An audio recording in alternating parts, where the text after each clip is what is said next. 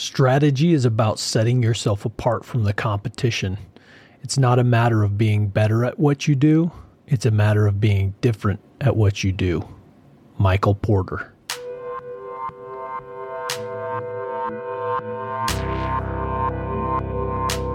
Man's time here is finite, but the influence of a man is infinite. The question is, what shall we do with the daylight that remains?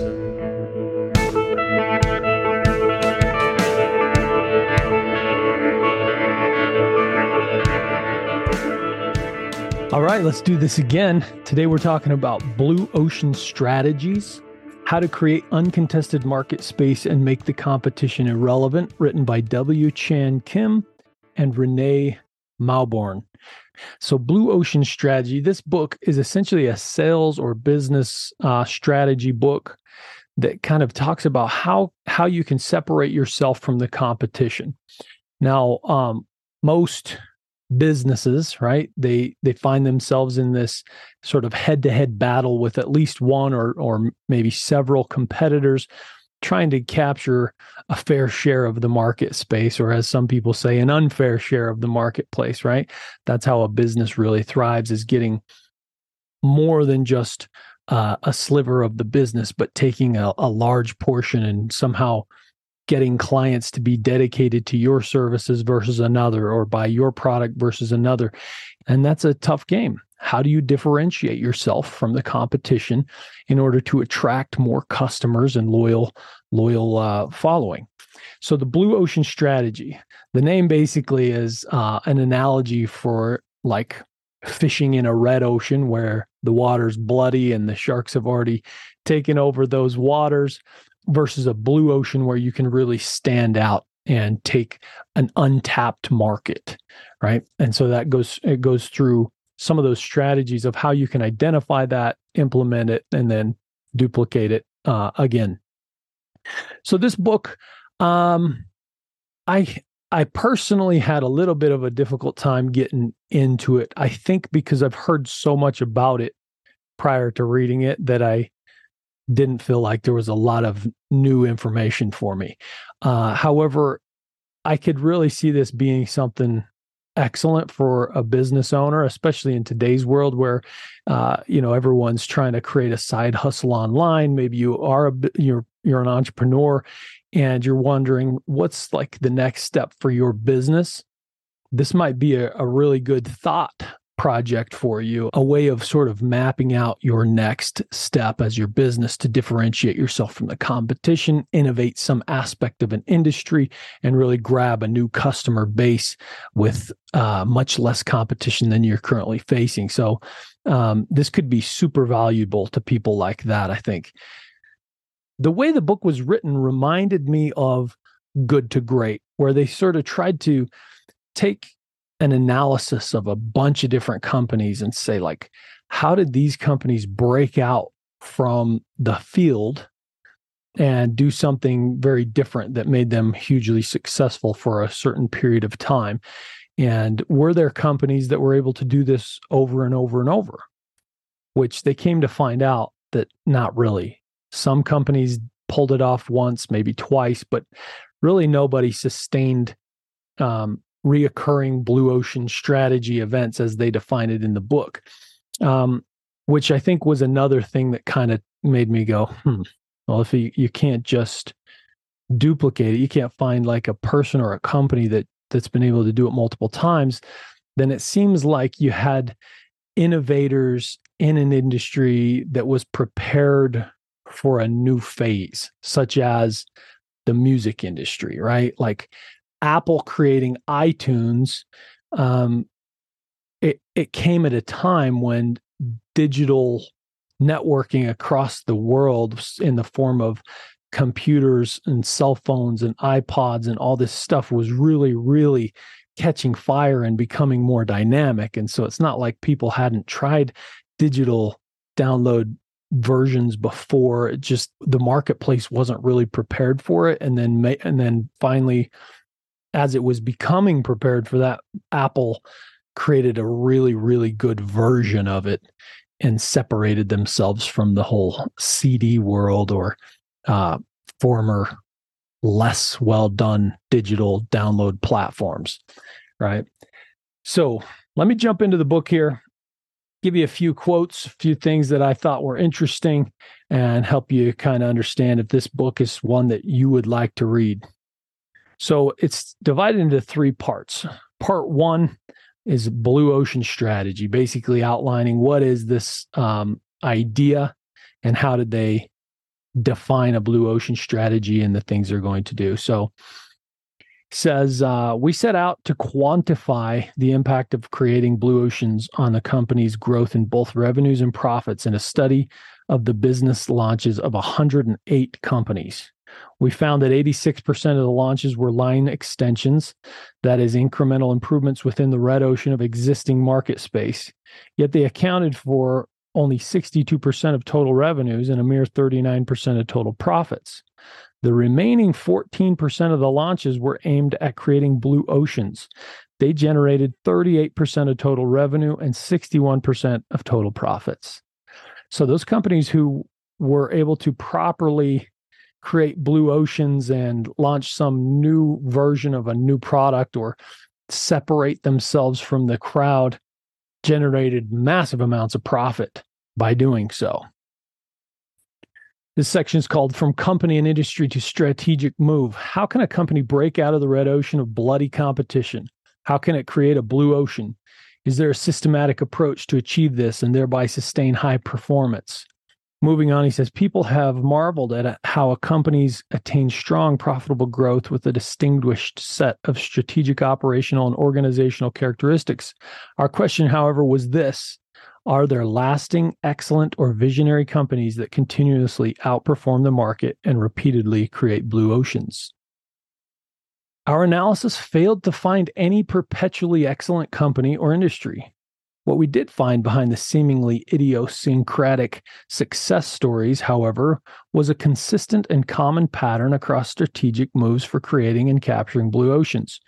Whether it was Ford in 1908 with the Model T, GM in 1924 with cars styled to appeal to the emotions, CNN in 1980 with real-time news, 24/7, or compact Starbucks, Southwest Airlines, or Cirque du Soleil, or for that matter, any of the other blue ocean moves in our study, the approach to strategy in creating blue oceans was consistent across time, regardless of industry. So the next section says value innovation, the cornerstone of blue ocean strategy. I'm starting mid-paragraph. He says, the creators of blue oceans surprisingly didn't use the competition as their benchmark. Instead, they followed a different strategic logic that we call value innovation. Value innovation is a key piece of business, of course, right? You always hear people say, how do we create more value or provide more value? How do you provide value to your customer, to your client, to your team, right? How do you provide value? So he has this little diagram in here for this value innovation. So you got an upside down triangle, which is the cost to the client, right? And then on the bottom half is a buyer value. So a right side up triangle. And where the diamond is between the cross of those two triangles is the value innovation.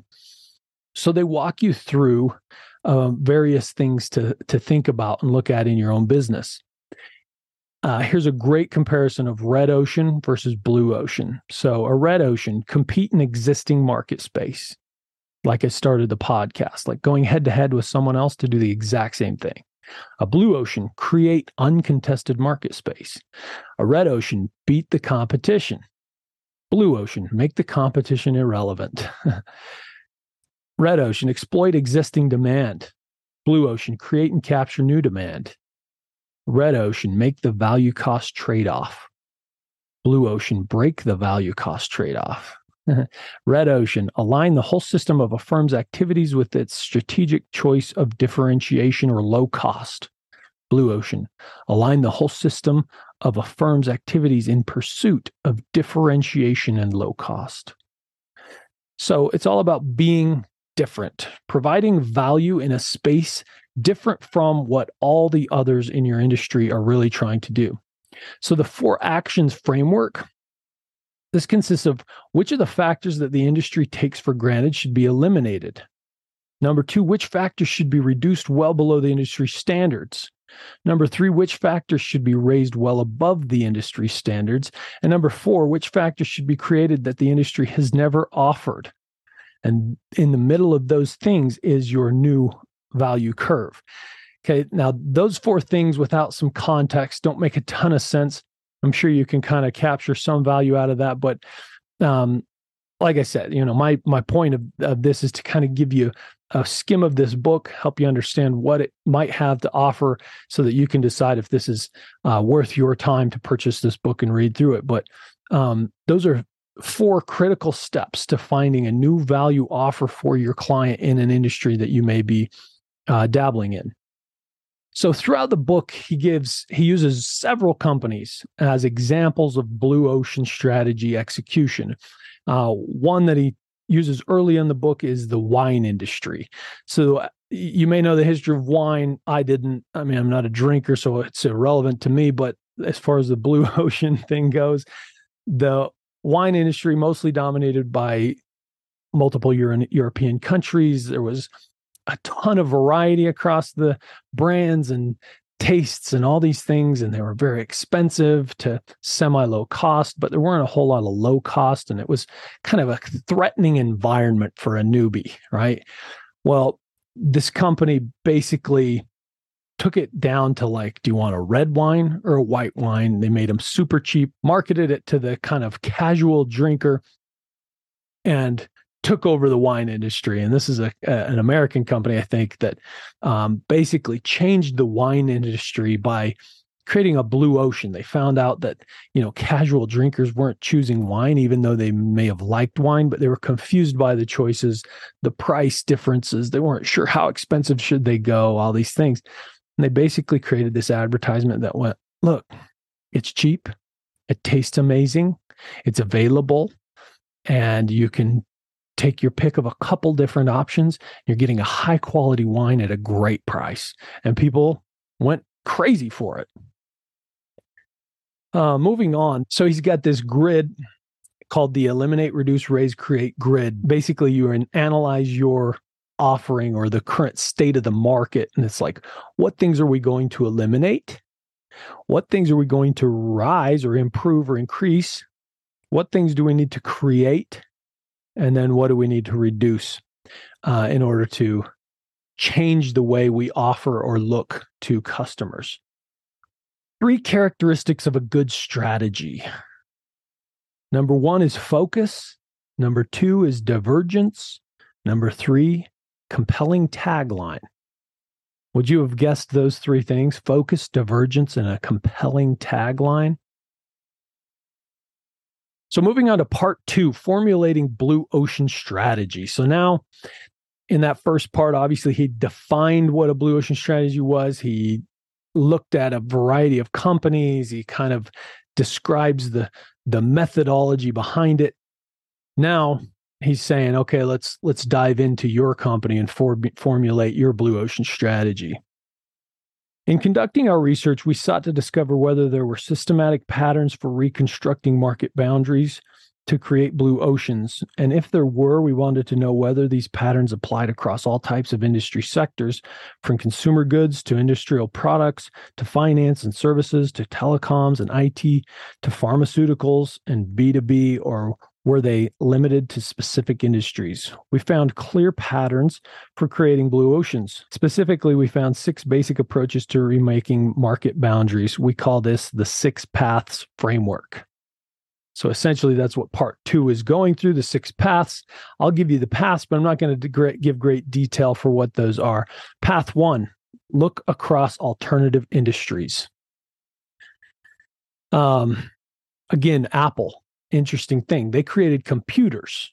They were a computer company. So to jump into a music space was a completely different industry, but their product had grown to a point where music made sense, right? Path 2, look across strategic groups within the industry. So an example he gives is like luxury cars versus like the typical cars that people are buying, by basically niching out a specific consumer within the industry you're looking at. Path 3, look across the chain of buyers. The purchasers who pay for the product or service may differ from the actual users. And in some cases, there are important influencers as well. Although these three groups may overlap, they often differ. When they do, they frequently hold different definitions of value. A corporate purchasing agent, for example, may be more concerned with cost than the corporate user, who is likely to be far more concerned with ease of use. So who are you selling to, and who's it going to be used by? Number 4, look across complementary product and service offerings. Imagine a movie theater with a babysitting service. Untapped value is often hidden in complementary products and services. Number 5, look across functional or emotional appeal to buyers. Some industries compete principally on price and function largely on calculations of utility. Their appeal is rational. Other industries compete largely on feelings. Their appeal is emotional. Where can you increase or decrease one of those levers to make yourself different from the crowd? Path 6, look across time. Most companies adapt incrementally and somewhat passively as events unfold. But key insights into Blue Ocean strategy rarely come from projecting the trend itself. Instead, they arise from business insights into how the trend will change value to customers and impact the company's business model.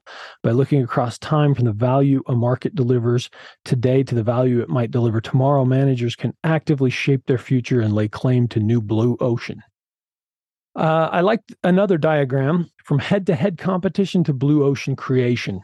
Okay, so industry, head-to-head focuses on rivals within its industry. A blue ocean looks across alternative industries. Strategic group, a head-to-head competition focuses on competitive position within strategic group. A blue ocean looks across strategic groups within an industry. A buyer group, head-to-head, focuses on better serving the buyer group. Blue ocean redefines the industry buyer group. Scope of product or service offering. Head-to-head focuses on maximizing the value of product and service offering within the bounds of its industry. A blue ocean looks across to complementary product and service offerings. Functional emotional orientation. Head-to-head focuses on improving price performance within functional emotional orientation of its industry. Blue ocean rethinks the functional emotional orientation of its industry. And time. Head-to-head focuses on adapting to external trends as they occur. A blue ocean participates in shaping external trends over time. Now, another section of this book, he starts talking about, look at customers that nobody in your industry really even pays attention to. And he says there's essentially 3 tiers of customers. The first tier is your market, the ones you're already selling to. Then there's a second and third tier, and they get less and less relevant to your product. But sometimes they're not relevant to your product because of the positioning of the things we just talked about, like that emotional grid versus that logic grid, the pricing versus the value. Think of maybe people with young children aren't going to the movies because the sitter costs too much or it's too inconvenient. Instead of just going to a couple-hour movie, it's like the planning and all that. So if you added a babysitting service to your theater, maybe that group who wants to watch the movie but has other things, you solved their problem for them, and now suddenly they're a customer group, and so on. So it gets further away with your third tier group. But he emphasizes how much money is sitting there available to companies in those second and third tier groups that companies don't even look at because it seems difficult to make them happy. Now, part 3, executing blue ocean strategy. This is the part of the book where I feel like, it appeals to a leader, where you can actually take some tips and tricks from this section and say, okay, how am I organizing my company and my teams? Where am I putting my resources? How can we better communicate and drive innovation? He says the 4 organizational hurdles to strategy execution. Number 1, cognitive hurdle, an organization wedded to the status quo. Number 2, political hurdle, opposition from powerful tested interests. Number 3, motivational hurdle, unmotivated staff. Number 4, resource hurdle, limited resource. Now he's going to go through these things in detail and tell you how they think that, I keep saying it's 2 authors, and best I can tell, at least one's not even a man. So I apologize about that. So they're going to go through each of these and kind of help you understand where you could shift your organization to overcome these things, like unmotivated staff. How do you get them motivated, right? Towards the end of the book, he says, the sustainability and renewal of blue ocean strategy. Creating blue oceans is not a static achievement, but a dynamic process. Once a company creates a blue ocean and its powerful performance consequences are known, sooner or later, imitators appear on the horizon. The question is, how soon or late will they come? Put differently, how easy or difficult is blue ocean strategy to imitate? As the company and its early imitators succeed and expand the blue ocean, more companies eventually jump in. This raises a related question. When should a company reach out to create another blue ocean? In this concluding chapter, we address the issue of sustainability and renewal of the blue ocean strategy. He says, more often than not, a blue ocean strategy will go without credible challenges for 10 to 15 years, as was the case with Cirque du Soleil, Southwest Airlines, Federal Express, the Home Depot, Bloomberg, and CNN for starters. This sustainability can be traced to the following imitation barriers rooted in blue ocean strategy. There are 1, 2, 3, 4, 5, 6, 7, 8 that he's going to list. I'll read the very last one for you. He says, when a company offers a leap in value, it rapidly earns brand buzz and a loyal following in the marketplace. Even large advertising budgets by an aggressive imitator rarely have the strength to overtake the brand buzz earned by the value innovator. Microsoft, for example, has been trying for years to dislodge into its value innovation Quicken. More than 10 years out, despite all its efforts and investment, it has not been able to do so. Microsoft also tried to get into the, music industry game and outdo the iPod and a variety of other things, whereas Apple has continued to sort of find new industries to disrupt.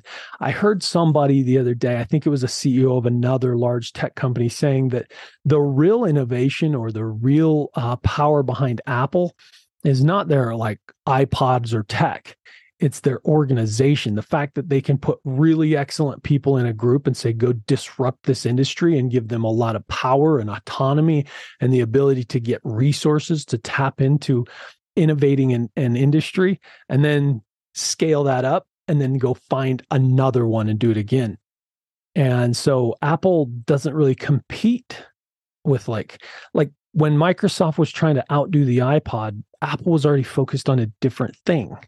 So while Microsoft's trying to take their share of the iPod space, Apple just went to the cell phone space. And then they turned iTunes into another level. And now there's Apple TV, and then there's iPads, and they just keep innovating new spaces instead of trying to compete with other companies. In fact, Simon Sinek has a great story in his book, and he shares it in his speeches all over, that he had been to a Microsoft summit or something, right? They asked him to speak to their employees, and on his way out, they gave him their version of the iPod. I can't even remember what it's called. But he got it, and they showed him a demo and how amazing it was and all that. Well, not too long later, he also ended up speaking at Apple, and he shared a cab with one of the high leaders in Apple, and he kind of had to poke the bear, and he said, I spoke at Microsoft and they gave me their whatever their version is of the iPod. And he said, and I have to say, it's way better than the iPod. And the guy turned to him and he said, I'm sure it is. Something like that, right? I don't doubt that it is. Like, not threatened. Like, I hope they have a great time working on it, because it's like, we're already moving on to new things. Like, we're already creating a new blue ocean. And so the fact that Microsoft's trying to come and wrestle with us in the mud or whatever, it's like, whatever, man. Like, eat your heart out. Good luck. We're moving on. right? So that's kind of the idea behind Blue Ocean Strategy. So like I said, if you're a business owner or a salesperson or something, this would be a really good book to help you understand like market dynamics and how you can differentiate yourself from the status quo, what already exists. You can really step by step walk through like, what is my offering? What are the competition's offerings? How am I going to sort of offer to a new crowd, a new client base, increase my value, decrease my cost for certain people, like break into a new space, offer a different product or offer a bundle of products or something that will make it kind of irrelevant that, 5, 6, 10 other people are trying to compete for the exact same customers. And I'm just going to go create a new offering, a new space to a new crowd. And so there you have it, Blue Ocean Strategy. It's a pretty well-written book, and it would be really entertaining, I think, to the right reader. So go check it out if this one's for you. As always, I'll put the link in the show notes so that you can purchase from Amazon. When you do so, I get a small cut at no additional charge to you. So I appreciate you using those links when you do choose to purchase. But otherwise, I appreciate the support. I appreciate you showing up, and we will catch you on the next one. Thanks, guys.